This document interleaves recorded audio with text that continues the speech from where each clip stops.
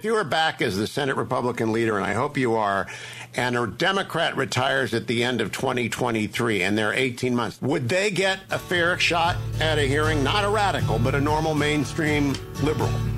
Well, we'd have to wait and see what happens. Yeah, I'll take that as a no, Senator McConnell. I hope you guys do too. Well, I don't know why I came here tonight. That's why. I got the feeling that something ain't right. No, it ain't. I'm so scared in case I fall off my chair. And I'm wondering how I'll get down the stairs. Clowns to the left of me, jokers to the right. Here I am, stuck in the middle with you. Yep. From Pacifica Radio in Los Angeles, this is the BradCast, as heard on KPFK 90.7 FM in L.A., also in California in Red Bluff and Redding on KFOI, Round Mountains KKRN, and Eureka's KGOE. Up in Oregon on the Central Coast on KYAQ, Cottage Grove's KSO, and Eugene's KEPW. Lancaster, Pennsylvania's WLRI, Maui, Hawaii's KAKU, Columbus, Ohio's WGRN, Palinville, New York's WLPP, Rochester, New York's WRFZ, down in New Orleans on WHIV, out in Gallup, New Mexico on KNIZ, Concord, New Hampshire's WNHN, Fayetteville, Arkansas's KPSQ, Seattle's KODX, Janesville, Wisconsin's WADR, and Minneapolis, St. Paul's AM 950 KTNF. We also stream coast to coast and around the globe every day on the internets on the Progressive Voices channel. Netroots Radio, Radio for Humans, FYI Nation, NicoleSandler.com, Radio Free Brooklyn, Workforce Rising, No Lies Radio, Verdant Square Radio, and Detour Talk. Blanketing planet Earth 5 days a week. I'm Brad Friedman, your friendly investigative blogger, journalist, troublemaker, muckraker, and all-around swell fellow, says me from BradBlog.com. Thank you very much for joining us as we continue to fight like hell, as we have for nearly 20 years now, to protect what is left of your democracy. So why stop now? Good point. Hi, Des. Hi.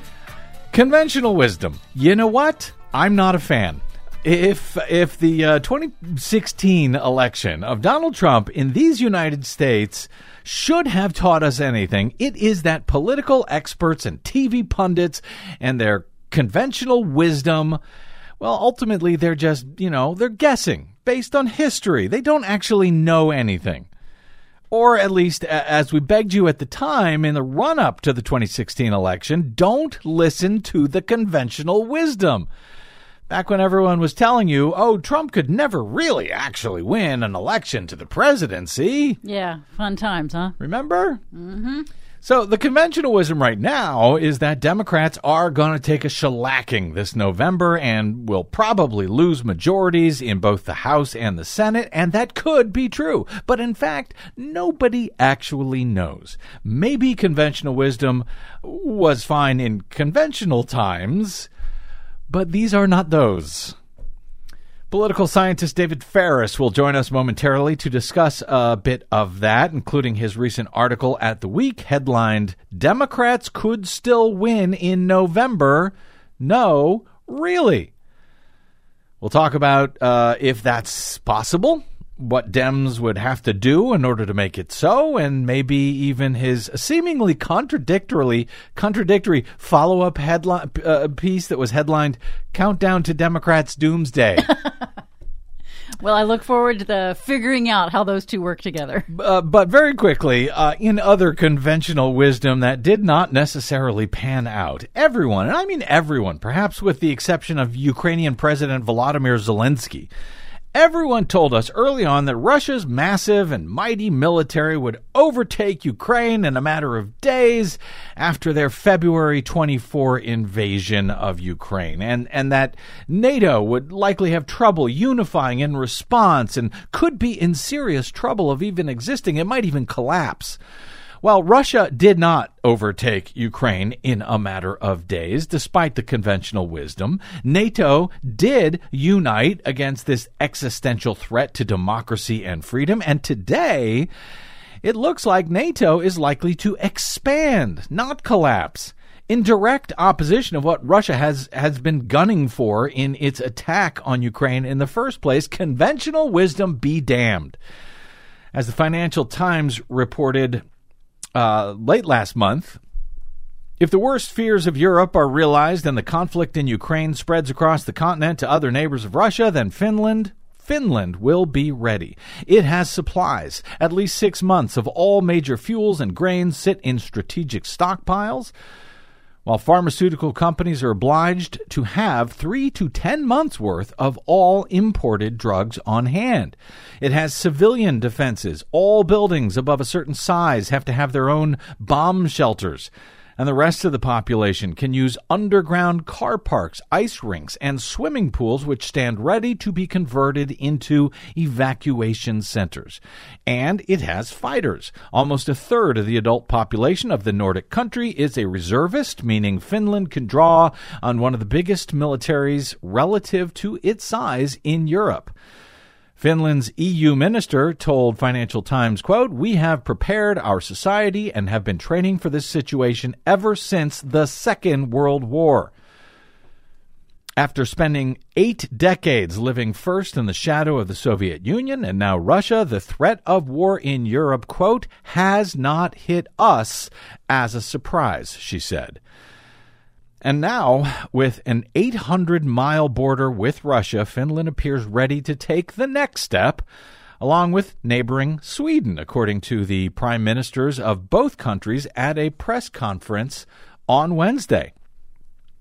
Finland and Sweden could both seek to join NATO in the coming weeks, warning Europe's security landscape has, quote, "completely changed" in the aftermath of Russia's onslaught in Ukraine. Finnish Prime Minister Sanna Marin said Wednesday that the Nordic country, which shares an 810-mile border with Russia, would decide on whether to join the U.S.-led military alliance, quote, "within weeks," according to CNBC. Finnish lawmakers are expected to debate the pros and cons of joining the 30-member alliance upon returning from their Easter break. Speaking alongside her Swedish counterpart, Magdalena Andersson, at a joint news conference in Stockholm, Marin said that once Russia invaded its neighbor Ukraine, their decades of defensive neutrality immediately changed. Everything changed when Russia invaded Ukraine. I think people's mindset in Finland, also in Sweden, changed and shifted very dramatically because of Russia's actions. And this is very clear. And that caused need for process in Finland to have a discussion about our own security choices. Also discussion about NATO membership that we are having right now. I won't give any kind of timetable when we will make our decisions. But I think it will happen quite fast. Well, of course, Russia is a next-door neighbor, as I mentioned. We have a long border with Russia, and we see how Russia acts now in Ukraine. There is a war in Europe that we wished never happened, but it is unfortunately atmosphere, the situation that is happening right now. And of course we have to wonder what is the best way to secure that this wouldn't ever happen in Finland. That was the Finnish Prime Minister.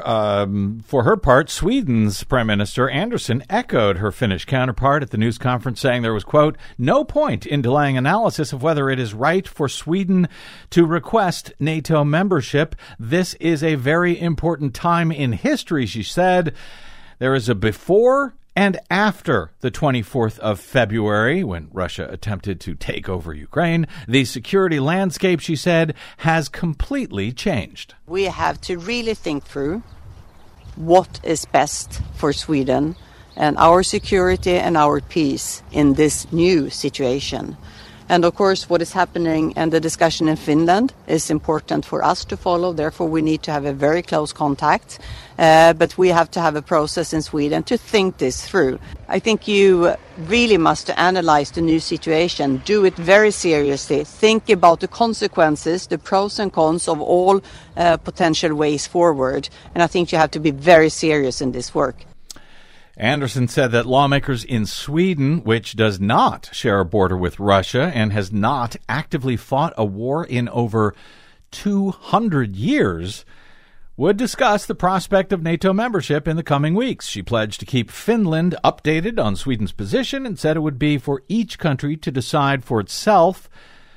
NATO Secretary General Jens Stoltenberg has repeatedly said it is for Finland and Sweden to decide their own path. He has also said the door remains open for the alliance to welcome new members, as he reiterated again this week when asked about Finland joining NATO. The message from NATO and from me is that it is for Finland to decide. We will respect the decision regardless of what the conclusion will be. But if Finland decides to apply for membership, I am confident that NATO allies will warmly welcome them, and we can quite quickly make the decision to have them as a member of the alliance. Now, Russia has long warned against any future enlargement of NATO, reportedly accusing the alliance of being, quote, a tool geared towards confrontation, unquote.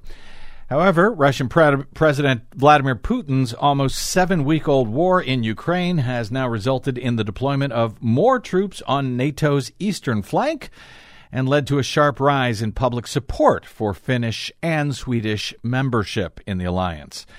There is no other way to have security guarantees than under NATO's deterrence and common defense, as guaranteed by NATO Article 5, Finland's Prime Minister said on Wednesday.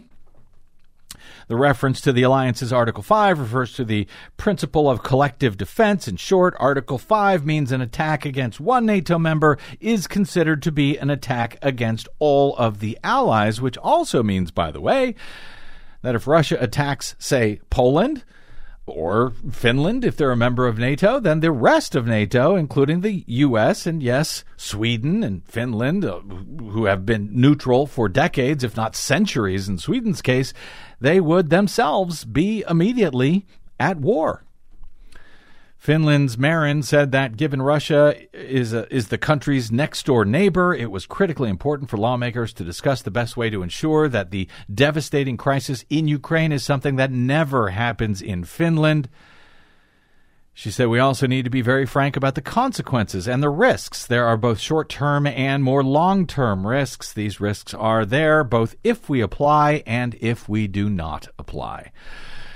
So, that would be a big change for Sweden and for Finland and for NATO and the world, but it defies what had been the conventional wisdom just about 6 weeks ago before Russia marched into Ukraine, and even for the last at least 6 years, especially during the Trump administration, when there was a question of whether NATO was going to be able to survive at all, with the former president siding with Russia against NATO in many cases, and serious questions were he to ever win a second term, whether he would simply pull the U.S. out of NATO entirely.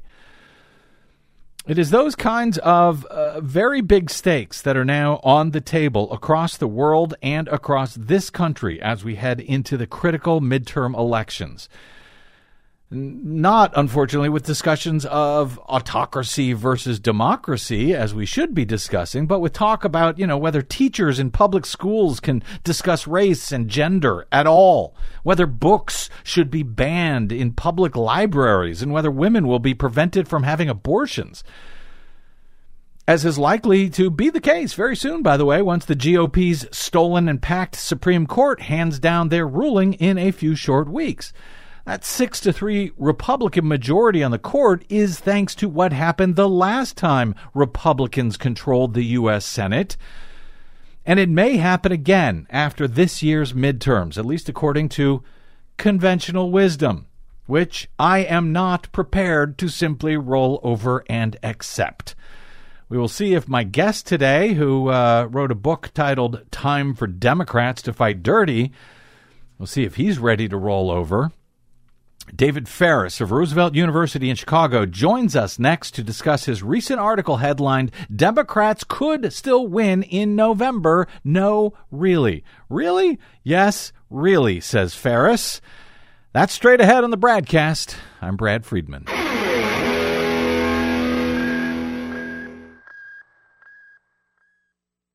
Hey, this is Brad. please consider supporting whichever progressive media outlet is supporting you and the things that you care about.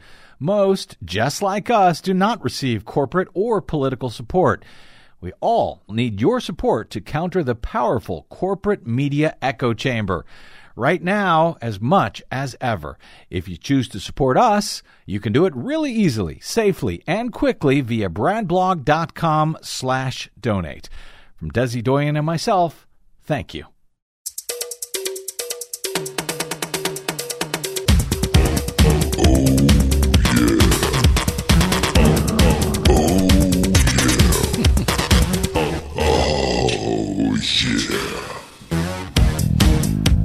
Yeah, well, we've got a guest named Ferris, after all, and he's from Chicago, so why haven't I played that music long ago for this guy? Anyway, welcome back to the BradCast. Brad Friedman from BradBlog.com. After last month's warm-up in Texas, which ran its 2022 midterm primary on March 1, the earliest in the nation, the 2022 midterm season really kicks off in earnest next month, with primary elections in about a dozen states in May.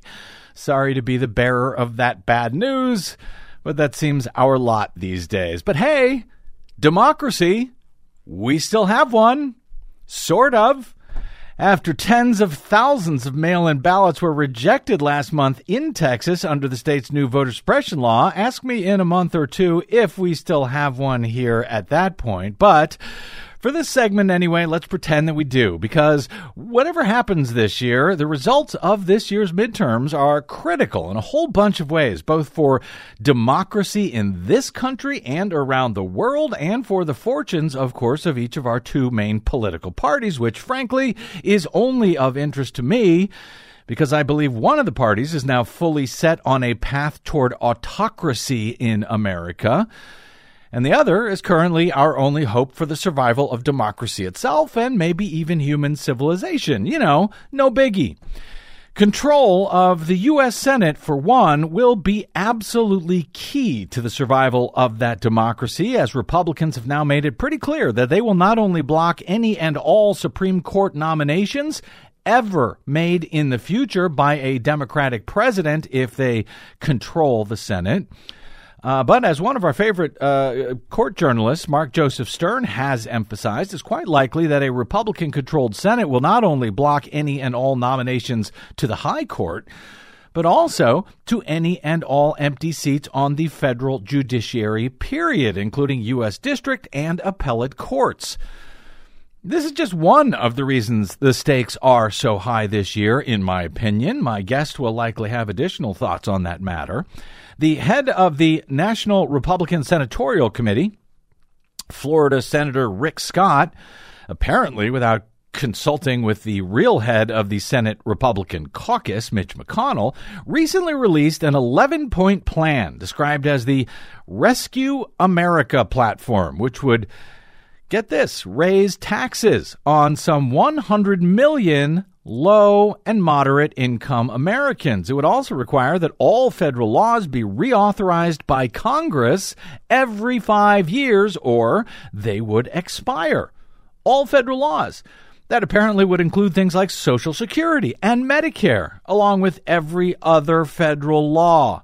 Seriously, that's his plan that he hopes Republicans will run on for the U.S. Senate. Mitch McConnell quickly dismissed Scott's plan, however, noting, quote, "If we're fortunate enough to have the majority next year, I'll be the majority leader. I'll decide in consultation with my members what to put on the floor. And let me tell you, what would not be a part of our agenda, we will not have as part of our agenda a bill that raises taxes on half the American people and sunsets Social Security and Medicare within 5 years." Of course, Mitch McConnell's leadership of that caucus is being challenged. McConnell has also recently warned about some of the, quote, unacceptable GOP candidates vying for nominations this year in the Senate that could spell trouble for Republicans hoping to regain the majority in that chamber in a year in which they are defending 21 seats, while Democrats only have to hold on to 14. So there are some issues on the GOP side, despite the so-called conventional wisdom that Democrats, with an unpopular president in the White House and nominal control of both chambers of Congress during a mid-year election, are very possibly due for a shellacking in November from an angry and or depressed electorate. But recent polling released by Navigator Research, a progressive polling firm, on Tuesday finds that Americans believe neither party is focused enough on the economy and that, as we have been warning about for months, most have not heard about recent record-breaking jobs numbers. For example, an unheard of more than 7 million new jobs created in the first year of Joe Biden's presidency, or GDP growth in this country that has not been seen since the 1960s. Nor have they heard about Biden and the Democrats' economic plans to expand Medicare for seniors, to lower health care costs by allowing Medicare to negotiate lower drug prices, and to invest in clean energy like wind and solar power. The fact that Americans don't know about that, well, I would blame both Democrats and the corporate media for those failures to educate the electorate, especially since among those Americans who do hear about those plans, they are enormously popular, according to Navigator, with the support of 68% of Americans and the opposition of only about 23%. Even a plurality of Republicans support the Democratic economic plan. If Democrats can only figure out how to get it passed, or at the very least, let Americans know about it. In the meantime, Rick Scott's economic plan to, raise taxes on about 100 million working-class Americans and require Congress to reauthorize all laws every 5 years, well, that is deeply unpopular, has the support of only 27% of Americans and opposition of nearly 60%, including, once again, a plurality of Republicans who oppose the plan of the guy heading the effort on their behalf to take back majority control of the U.S. Senate this year. That said, how much voters actually vote based on things like economic plans, whether they know about them or not, well, that's up for debate in a year when the GOP is pretending that America's teachers are grooming children to be transsexual communist white people haters or something. So, yeah, I take all of the so-called conventional wisdom with more than a grain of salt this year. Your mileage may vary. So might my guests, who has argued two seemingly conflicting ideas in his two most recent columns at The Week, where he is a longtime contributor. His headline at the end of last month, quote, "Democrats could still win in November. No, really."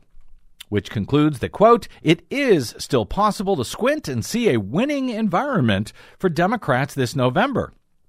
And then there is his seemingly contradictory headline this week at The Week, quote, "Countdown to Democrats' Doomsday."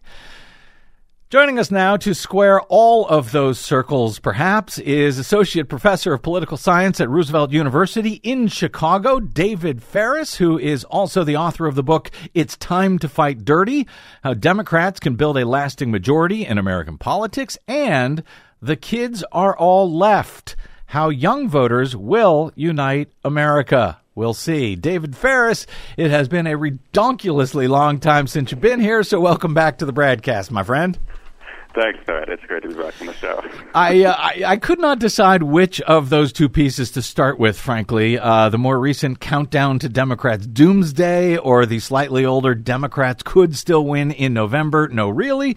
But since I would hate for listeners to sort of, start turning off the show with the former, I want to begin with the more optimistic Democrats Could Still Win in November. But first, since you're the political scientist, not me, is my characterization of the stakes of these midterms that I just ran through and the general state of play close to how you see it, or am I missing or something or wrong on any particular part of that long description? No, I think you're absolutely right. I mean, I think that the stakes of these midterm elections are extraordinarily high, and they're extraordinarily high because the Republican Party is like a proto-authoritarian cult, and every time that they are up for power, it could be the last free election that we have as we currently understand them. And as long as that iteration of the Republican Party is what it is, every single national election that we hold here in the United States will have extraordinarily high stakes because the Republicans are telling us exactly what they plan to do with their power. They're telling us exactly how they plan to perpetrate a coup. And after the 2024 elections, if there's a close election that Joe Biden appears to, or whoever it is appears to have won, they are putting people in power in the relevant states to carry out a more successful version of what they tried in 2020. So yeah, the stakes are extremely high, not just for democracy, but for the project of improving people's lives, which is supposed to be what politics is about. Not creating a moral panic of the week about child groomers or whatever. These guys have really lost their minds.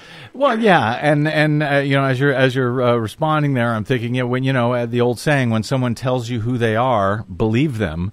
I think we should believe them. At the same time, I find myself, and I suspect you probably find the same thing. I'm highly critical of Democrats for a whole host of things. But when the stakes seem to very much be coming down to, authoritarianism versus democracy, it is hard not to root for Democrats and the Democratic Party, no matter what I may think of their specific policy, their fears, the way they carry out their business. It seems like a very stark but simple choice to me, ultimately. It is, yeah. And I think that we would probably both agree that the Democratic Party is an imperfect vehicle. Yes, to say for the least. Realization of our shared goal. Yeah, but they're better than the alternative. Unfortunately, yeah. Now, you got a few ideas on how Democrats could still win in November. I want to sort of step through those sort of one at a time here, David. And I think the easier ones, the simpler ones are first. You called for the use of the Defense Production Act, the DPA, the Korean War era law that gives the president some pretty extraordinary powers in wartime. How so? How would you like to see him use the DPA, and how could that make a difference to voters, in fact, this November as you see it? Well, sure. I think that part of Biden's problem, part of the Democrats' problem, is that despite the growing job numbers and the GDP growth, there are real problems in the economy that are, I think, being felt disproportionately by working people and people who are paycheck to paycheck, and those folks are experiencing that, whatever it was, 8.5% year over year inflation. It's a hardship for them. Groceries are more expensive, cars are more expensive, appliances are more expensive, and there are some commonalities in the things that have gotten more expensive. And the president, I think, could use some of his extraordinary powers to at least communicate to the voters that he sees and understands these problems and he's doing something about them. Now, are we going to fix the semiconductor shortage between now and November? No, right? But by signaling to the voters that he's willing to do something big and bold about it, using his immense executive powers, I think it will do a lot to show the electorate that he understands their concerns. But you can still make the case for all of the good things that have happened, right? The tremendous job growth that has gotten us very close to pre-pandemic employment levels. There's been rising wages. The stock market has boomed under Biden. Remember, Trump used to get up every day on Twitter and be like, "New high on the stock market." Yeah. And it's like, it's not the economy, but like, why not, right? Why not brag about it? Yeah. And so I think that there's things out there that could be done relatively easily with executive power, which Biden seems just so reluctant to use. That could at least change the perception of some of these economic problems, and that also involves the Fed raising interest rates, which is not great for some people, but I think in a broader sense, you do have to get this inflation under control, or I think the dissatisfaction with the economy will grow. And right now we are the party in power. It seems we don't have a working, functioning majority in the Senate, right? But normal people don't know that. Right? They don't know that this is basically all Joe Manchin and Kirsten Sinema's fault, right? And they're going to blame Biden for it, right? And so he really has to get ahead of that. But with these executive actions, now you also call on him to take on corporate price gouging and monopolies. I'm wondering how could or should that be done any differently by Joe Biden and the Democrats, differently from the way that they are doing so now, as you see it? Sure. I mean, I actually have heard some good rhetoric from Biden recently about sort of, corporate price gouging. Mm-hmm. In my mind, the best thing to do here would be to convince Merrick Garland to launch a high-profile investigation of what is effectively war profiteering on the part of the big oil and gas companies and the food producers, the people who are driving these increases. Health insurance companies, I mean, they're all making record profits, right? It's not like they're suffering. Yep. They are passing suffering onto us despite making money hand over fist right now. And so a little threat from the DOJ, a big speech about it, a big initiative to bring down prices. Again, some of it might be theater, right, in terms of his powers to address it. But people like theater. Well, they need to see it. Yeah, no, I mean, if Donald Trump taught us anything, yeah, people do like theater. They do like the performance. And, there was actually a pretty good performance on this very issue in Congress recently, where they, brought in some of the big oil CEOs who basically admitted, no, we're not going to increase production because we want to, increase value for our shareholders more than we want to worry about consumers. That was in Congress, and I'm glad they did that. But I think there's really no comparing that to the bully pulpit of the presidency making such a speech like that. Yeah, I agree, and I think you've read about these oil producers who say, like, well, we don't want to ramp up production again because last time we did that, then there was a bust and we were left holding the bag. And to me, that's an opportunity for Democrats to make the case to just nationalize this stuff, right? like we're one of the few countries that just allows private companies to mess with our own oil supplies as they see fit. And that leaves us with this one weapon, which is the Strategic Petroleum Reserve. Yeah. And it's not really adequate to bring prices down. Now, I know, sitting on the background of all this, right, is we don't want to burn all of these fossil fuels, right? Right. But we need bigger margins in Congress in order to really address that. Yeah. And we're not going to get those things if gas is $5 a gallon in November. So it's the kind of thing where you have to make this small moral compromise in order to be able to stay in power and hopefully get things done by making Manchin and Sinema the 53rd and 54th votes instead of the 49th and 50th, and that's really, really critical to achieving anything over the next 4 to 6 years. And you point out on that note to combat big oil profiteering that has raised gas prices, that there should be aggressive subsidies of electric vehicles, but that's what the Build Back Better plan hoped to do. How can any of that be done? I mean, can that be done in some fashion at the executive level? Because, to do it with Congress, among the other obstacles, yes, as you mentioned, Joe Manchin, Kyrsten Sinema in the U.S. Senate, and Manchin, by the way, seems dead set on blocking anything climate-related, no matter how much he continues to pretend otherwise. So I'm not entirely sure what Joe Biden could do there, even if he wanted to. Sure. No, this is a tough one, right? I mean, I'm thinking about how a big push for EVs could really alleviate some of this, but it is over time, and Manchin is a huge obstacle. I think as we've watched Joe Manchin over the past year and a half or so, it has just become increasingly obvious that he is, in fact, just bought, right? Like he has been purchased by the fossil fuel industry. Yeah, literally. And it's hard to see. It's hard to see this getting through if EVs are framed as a climate issue, right? If EVs are framed instead, and maybe he's open to reason. I don't know. I don't know the guy, right? But if you talk about electric vehicles not as a way to to avoid climate change, but as a way to put more money in the voters' pockets and relieve some of their economic anxiety and help Joe Manchin win another Senate race in West Virginia in 2024. I do think some of it's about the packaging of this. Yeah. And the reality is that right now these vehicles are just a little bit more expensive than gas-powered vehicles, and that is affecting their sales. And I think that's got to change at some point. And, of course, while electric vehicles do save people money after they own them, they are currently obviously expensive. But, I think we should learn something from Newt Gingrich and his, contract on America. A lot of the things that they promised while they were running and trying to take back a majority they never actually intended to deliver, or they actually never did deliver.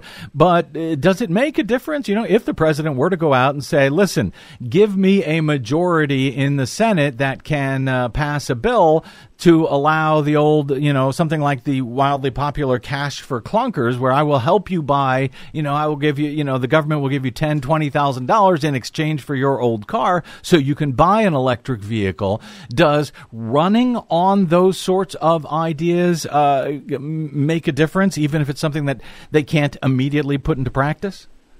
Yeah, of course. I mean, this is that theatrical element of this, right? Mm-hmm. I mean, Democrats need a coherent platform in terms of communicate to the voters what is it that you plan to do with your power. And I actually kind of think that Build Back Better, the ship has sailed on that in terms of a useful framing of what Democrats want to do with the country, because I think most people would like to think, we've pandemic is receding in some senses.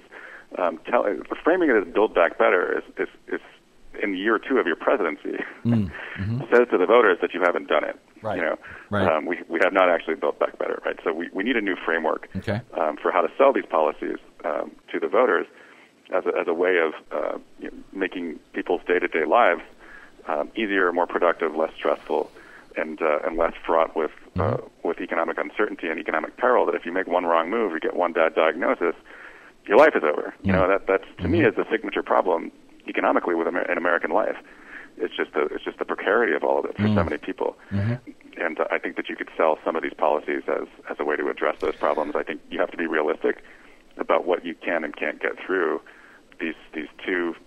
This is a family program, right? But these two senators, yes, thank you, in the U.S. Senate, right? We have to be realistic, but I think they need to sit down with those two and pick a couple of big things, convince them that it's not going to contribute to inflation, and get it done. Ideally, you would deliver something that appeals to the broader electorate, and then you would deliver something that was promised to the base that hasn't been done yet. Maybe young voters. I think Biden really should be using executive power to do some student loan relief, because the fall off in the youth vote is just potentially catastrophic here. It was the difference in the Virginia governor's race, where in 2020, when Biden won by 10 points, 18 to 29-year-olds were 20% of the electorate. And 1 year later, they were 10% of the electorate. And, magically we lost. And if we see that kind of drop-off from 2020 to 2022 among that age demographic, it's going to be hard to win anywhere. So you have to take care of all parts of your coalition. I know, again, it's not really Biden's fault that there's these roadblocks in the legislature, but that means he has to think creatively. Go read that big American Prospect cover story from a couple of years ago, when we thought we weren't going to get the Senate, about what the day one agenda, right? What can Biden do through executive action? Right. Even knowing that some of it might get tied up on the courts, though, at least we tried. Right. Exactly. And we would be talking about it, and we would be talking about these policies, because right now Republicans very much do not want to talk about policies, and this is where you write next. You write, and which is I really think here's the meat of the matter. You write next. Democrats need this election to be fought on their terms. The party is on its heels in a relentless, media-fueled culture war whose parameters are defined entirely by the right. Critical race theory, cancel culture, masking in school battles, the last trans panic of the month. It's a genuinely incoherent stew of festering grievances, but Democrats' defense has been just as messy. And I agree, of course, and I think those battles are unbelievably stupid. But how do you see Democrats countering those idiotic but highly pervasive messages that are being repeated over and over again by every Republican and on every inch of its considerably enormous media machine? Sure. Well, first of all, get a DeLorean, go back in time, and create a Fox News for the left. Okay. Yeah. We need our own network. That sounds good. We can't do that. So, what we have to do is we have to go on the offensive on some of these things. We have to identify the pieces of these culture war. I don't know what to call them. Items. The panic of the day. Most of which are really not popular at all. Yes. Right. The public does not support the silencing public school teachers. Right. People like teachers. Right. The public does not support not teaching about slavery. The public does not support book banning and these crazy things that are happening in Florida. Yes. You have to go on the offensive about that stuff. You got to cut some ads of just these people talking. Yep. Just cut a couple of ads of Greg Abbott and Ron DeSantis and Kristi Noem saying things, and you know, to get the ad makers on it. You know, get the gray, you know, the black and white, the slow motion footage. And what we have to do is we have to take what Republicans are doing in the red states, and we have to make sure that the voters understand that that is what is coming nationally if we don't win these elections. Yeah. Right. Republicans want to make abortion illegal everywhere. Right? Yep. They want to control women's bodies. They're going to go after Griswold, too. They're going to come after your birth control. Yep. Republicans are really, really good at identifying the craziest thing that anybody on the left in the whole country has said on any given day, and then pinning that on the whole party. And the Democrats are really good at being afraid to go on the offensive against that stuff. They don't seem to have any idea how to take it on. I mean, you mentioned these. Yes, banning books is not popular. You know, cutting an ad that said, you know who else banned books? You know, and you could show the Nazis.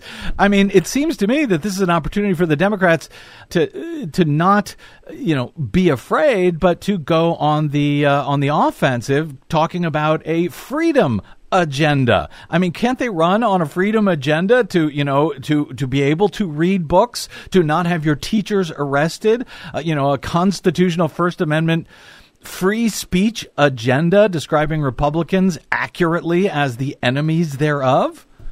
Yeah, I mean, I think it's. I put in the article the way to think about this is what's happening in Republican states is a comprehensive assault on human liberty, right? These laws where you have people informing on one another and collecting bounties for identifying people who've had abortions. Like, cut an ad with what they did in East Germany when they had the Stasi have people turn against one another and turn each other in. That's what this stuff is, right? It's authoritarian attempts to insinuate the Republican Party's priorities into our private lives, into our relationships with our fellow citizens, all in the service of creating this authoritarian dystopia where women are deprived of their rights and LGBTQ people are put back into their place where they were before Obergefell. Talk very publicly about what people on the right, what conservative legal scholars, what people at Hillsdale College are saying about that. I was in class the other day with some of my students, these young people, 18, 19 years old, and they just couldn't believe that gay rights could be just kind of like wiped out with a single court decision. Right? I was like, this is all very tenuous, right? This is all very precarious. You have to identify the 5 most hateful, unpopular things that Republicans are clearly and publicly planning to do, and pin it on them and talk about it over and over and over again. Put electric shock cables on Chuck Schumer and Nancy Pelosi. If they ever say the words "Party of Lincoln" ever again, they get an electric shock. If they ever say "I miss Reagan," "I miss the old Republican Party," they get a shock. Those people are gone; they're dead, and they have been replaced by these illegitimate authoritarian cheaters who want to impose this horrible dark vision on this country. What? And every word that they say has to communicate to the voters that the Republicans are not acceptable people to run this country anymore.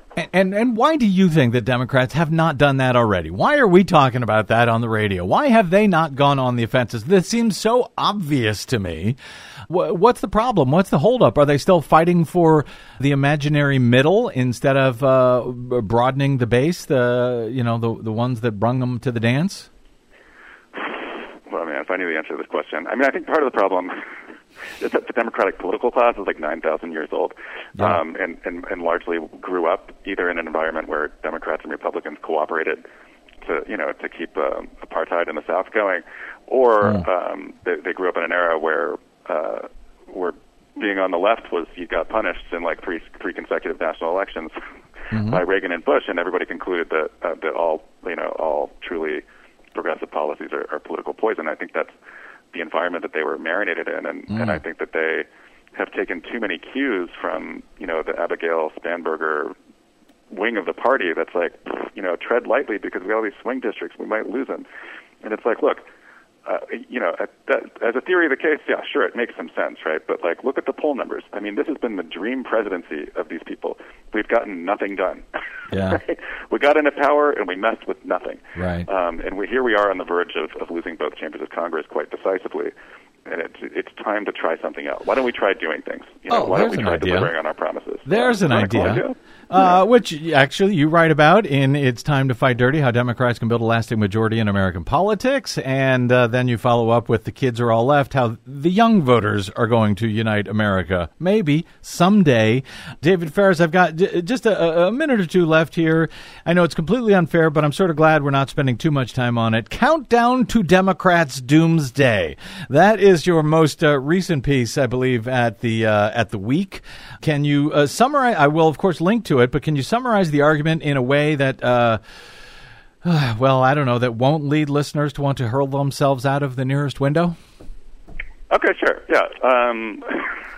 The problem, we have a real problem, right? There's a mismatch between the way people vote and the way that those votes are translated into electoral outcomes. And in the presidency and the Senate and the House, these things all disadvantage Democrats. And we're facing that same disadvantage this November.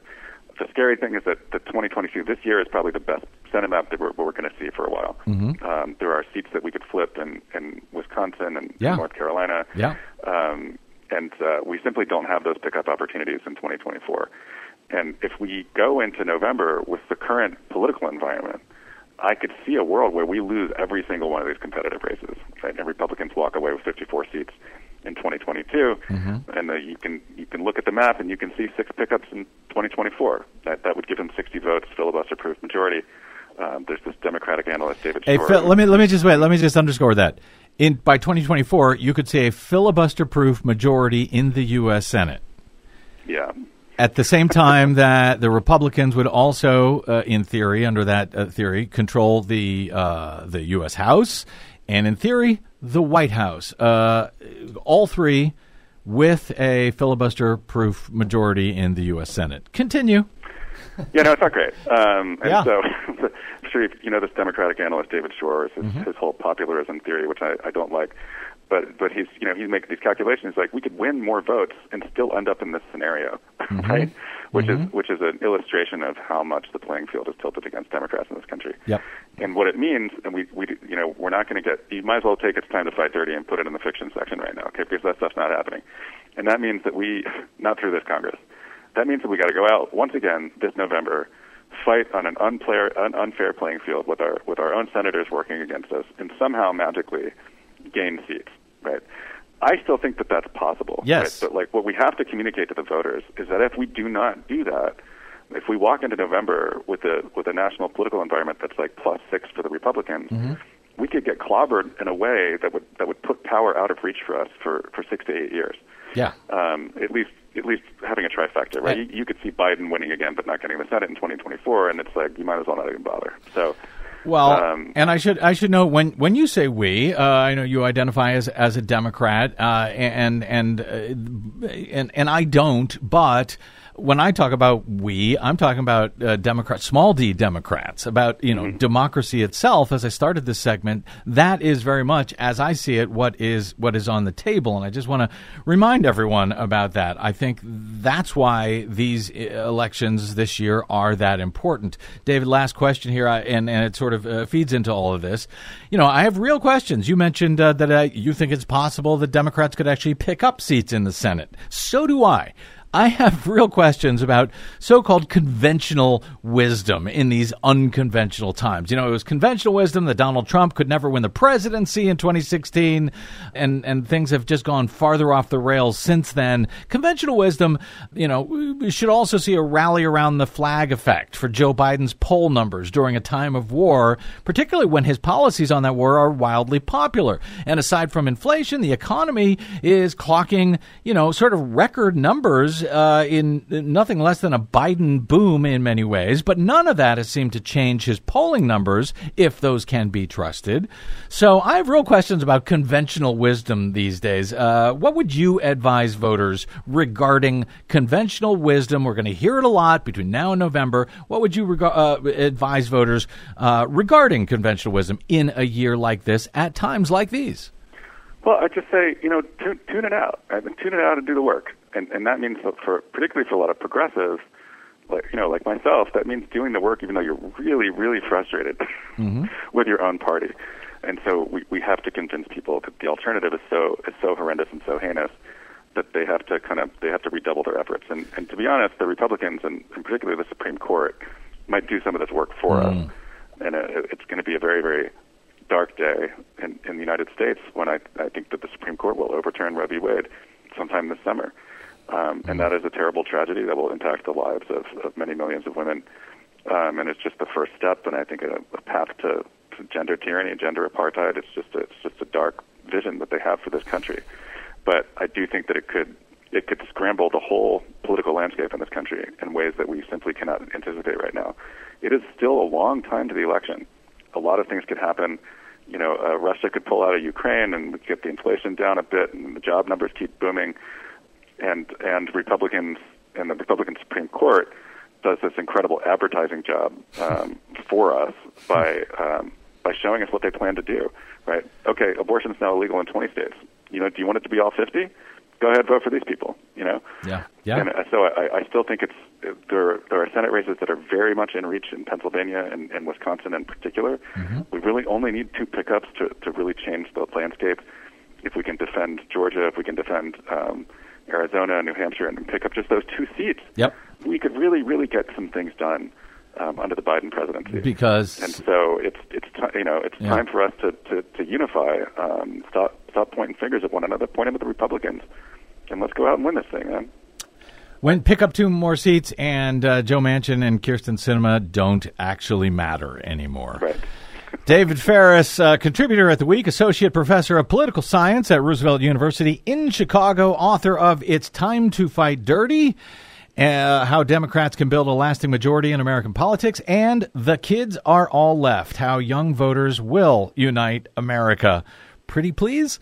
You can find David on the Twitters at David M. Ferris, and, of course, his work at theweek.com. David, always great speaking with you, my friend. Look forward to the next time. All right. Thanks, Brad. Great to be on the show again. All right. Take care. Thank you, brother.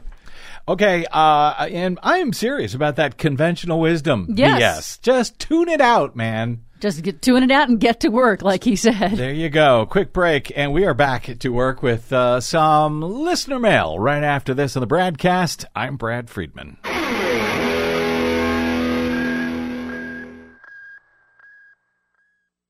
What the public hears on the public airwaves matters. Please help us stay on your public airwaves by going to bradblog.com/donate to help keep us going. That's bradblog.com/donate.